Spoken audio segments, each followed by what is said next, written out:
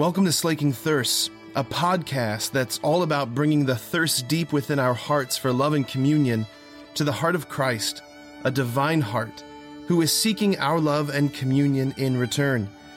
The hope is that the two thirsts would meet and both thirsts would be slaked. Well, friends, good evening. If Deacon and I look a little tired tonight, it's because we just spent the whole weekend with 80 of our 7th and 8th graders on retreat. So, your sympathy would be really lovely at this point tonight. Yeah, thank you. Yeah, Deacon and I, along with Claire, our youth minister, we spent the weekend down at Damascus in Centerburg for their confirmation retreat. There was 80 of our kids, I don't know, about 100 other kids. I mean, it was huge from all over. There's Toledo and Columbus and different parts of the state. It was really, really awesome. All sorts of high adventure activity, high ropes, giant swing, rock wall, archery tag, all these things. You should have seen Deacon on the giant swing. He screams like you wouldn't believe. It was something. It was really, really something. It was a really great weekend. But you just don't sleep for 2 straight days. It's pretty great, though. Powerful experiences with these kids in worship and adoration, just seeing the Lord just show up in very powerful ways. We had kids who were healed of physical issues, knee issues, ankle issues, stomach issues. Just they prayed over each other, and like that, things were gone. It was incredible, absolutely incredible. Yeah, kids sharing testimonies of encountering the Lord's love, feeling this powerful presence of Jesus coming upon them. Kids getting just visions of the saints. I mean, you just talk about, this is the kind of stuff that we all hope for, you know. It was really, really awesome just to watch the Lord show up. You know, I've been a disciple now since I was 16, but it never fails to amaze. It never fails to amaze. Watching other people come to possess or come to grasp the reality that God is real. This is all real. Do you know that? This is all real? Do we all know this? Yeah, I hope so. Like sometimes we get lulled into forgetting that it's real. But we talk about these realities we invoke, these stories that we listen to in these scriptures, what all of our sacraments signify. It's all real. And it's quite incredible. So it's amazing to watch faith get awoken in the hearts of our young people, like it was this weekend. Faith, right? Faith is the theme that is woven through our scriptures this weekend, from the prophet Habakkuk to the psalm we heard to what we hear Paul exhorting them in his letter there, and also the gospel, right? The gospel begins with this cry from the heart of the apostles: Lord, increase our faith. Increase our faith. There's something so beautiful about that. What is faith? Right? It's one of those churchy words, right, that we use so often that until we pause and ask the question, like, what is it? What actually does that mean? What is faith? It's not mere intellectual assent. I mean, it is that, but it's so much more than that, right? It's not merely assenting to ideas or propositions or truths, right? The apostles weren't just saying, Jesus, like, we want to know more things about you. That's not what they were asking. Like, increase our, capacity to assent to propositions. That's not what they were saying. Nor is it what we mean when we, say, I just wish I had a stronger faith, or I wish I had a faith like so-and-so, right? What we mean there is something deeper, right? Biblically speaking, we can go into all the etymology. I'm not going to do that too much tonight, but the Greek word that we hear for faith is the Greek word pistis. 2 primary meanings of the word pistis. One is openness, and the other is trustworthiness, or trust, entrustment, right? Biblically speaking, that's what I'm going to focus on, this second meaning of trust, entrustment. Faith is when you entrust yourself to a reality greater than yourself, right? I was using the example for the closing mass this morning for their confirmation retreat. I was talking about how in all these high adventure activities, you put on this harness to climb the rock wall. You get strapped in with this rope, right? Or you get put on this harness and you go up for the giant swing, or you put on a harness and you get strapped in, you go up to this vertical playpen thing, and it's just like every one of those activities, you put on a harness, you have this metal carabiner which locks onto a rope, and you are entrusting yourself to this rope. You're entrusting yourself to the people holding the rope. You're entrusting yourself to the belay system that's going to bring you down. It's an entrustment. I'm putting my life on the line here. I'm putting my life in the hands of another. That kind of faith, that trust, that pistis in the Greek, that's not just simply head faith. That's the faith that's the fruit of relationship. When we speak about entrusting yourself to another person, that's what we mean, biblically speaking, when we talk about faith.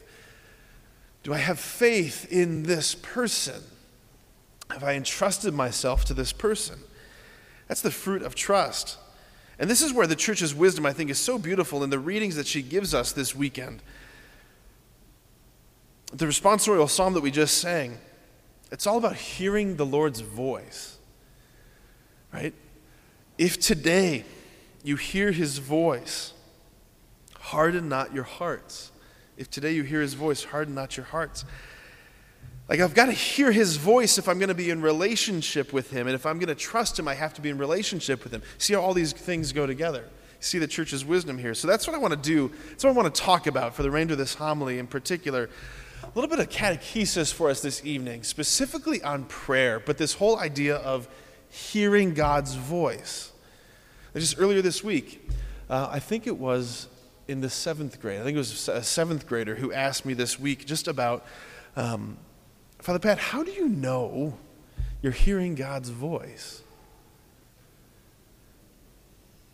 I think a lot of us have probably asked that question. How do you know you're hearing God's voice? So let's talk about this whole notion of the voice. I think there's a lot of people who hear that phrase, that psalm, if today you hear his voice, harden not your hearts. And there's a lot of us who maybe think, oh, this doesn't apply to me because I've never heard God's voice. I don't hear God's voice. I pray all the time, don't hear his voice. Here's the first question I want to ask, honestly, right? What are you expecting to hear? What are you expecting to hear? What are you expecting to happen? And I ask that, I guess somewhat tongue-in-cheek, facetiously here, because I think a lot of us carry unconsciously a sort of childish Mel Brooks history of the world kind of vision of God's voice, right? Moses went up the mountain. Moses, yes, Lord. Yeah, can you hear me, right? Yes, Lord, I can hear you, right? I think some of us, maybe for, when push comes to shove, we're like, I guess that's what I'm expecting to hear. And look, most people, and I really do mean most people, they won't hear God's voice like that, like you're hearing my voice. If you do hear God's voice like you're hearing my voice right now, come talk to me. I want to hear about that, right? Okay? Because that sounds amazing. Most of us won't hear God's voice audibly with our own ears, with our own hearing senses, right? Pope Benedict XVI, he said that the organ for perceiving God is the heart. The organ for perceiving God is the heart. He doesn't, of course, mean like the muscle that pumps blood through our bodies. He means that place in us, that place of deep interiority, that place of deep silence, that place where we are alone with God, our thoughts, feelings, desires, that place, right? The place that loves. That's the thing that's capable of hearing and perceiving God. Here's the foundation and the principle that we have to work with. Like, you were made, as a human being, you were made to be in relationship with God. You were made for this. You were made to have your heart and your mind opened to perceive God. In other words, you were made to hear his voice. This is what you were made for, right? This is what it means to be human. To be human is to be that creature that is able to be in relationship with God. The church fathers called this our capax Dei. Capax Dei, it's Latin for capable of God. We have capacity in our humanity to be in relationship with him through our intellect and will and our hearts. The human nature, just like every other nature, is a certain set of potentialities. I'm getting real nerdy on you, but stay with me. It's a certain set of potentialities. Like, I am the kind of creature that has the potential one day, right? When I was a little baby, I had the potential one day to speak. I had the potential one day to walk upright, bipedal locomotion, to stand upright. I had the potential one day to think critically. I had the potential to build and to do art and to sing and paint and draw. Like, that's a built-in potential of my humanity, and same with yours, right? I am not the kind of creature that has the potential to navigate via echolocation. because I'm not a dolphin, right? Do you know this? Okay, I'm just making sure you're with me. Okay. Like, I don't have the potential to live underwater or fly through the air. Those potentialities are not natural to human nature, right? Okay. But to dialogue with God, to be in relationship with God, to hear his voice, is one of those human potentialities.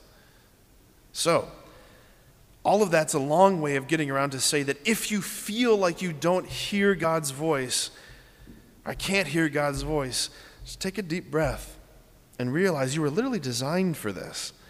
And maybe that potential has not yet been drawn out of you.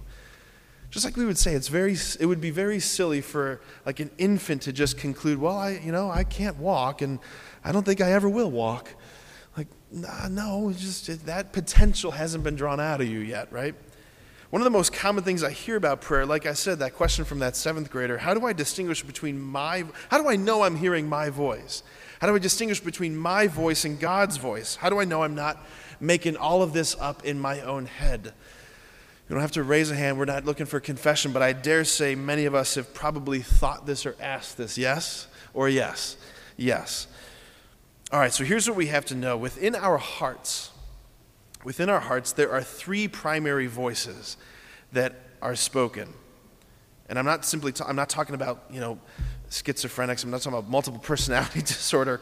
There's my voice, number 1. There's God's voice, and there's the enemy voice. And often, all of those voices can sound like my own voice.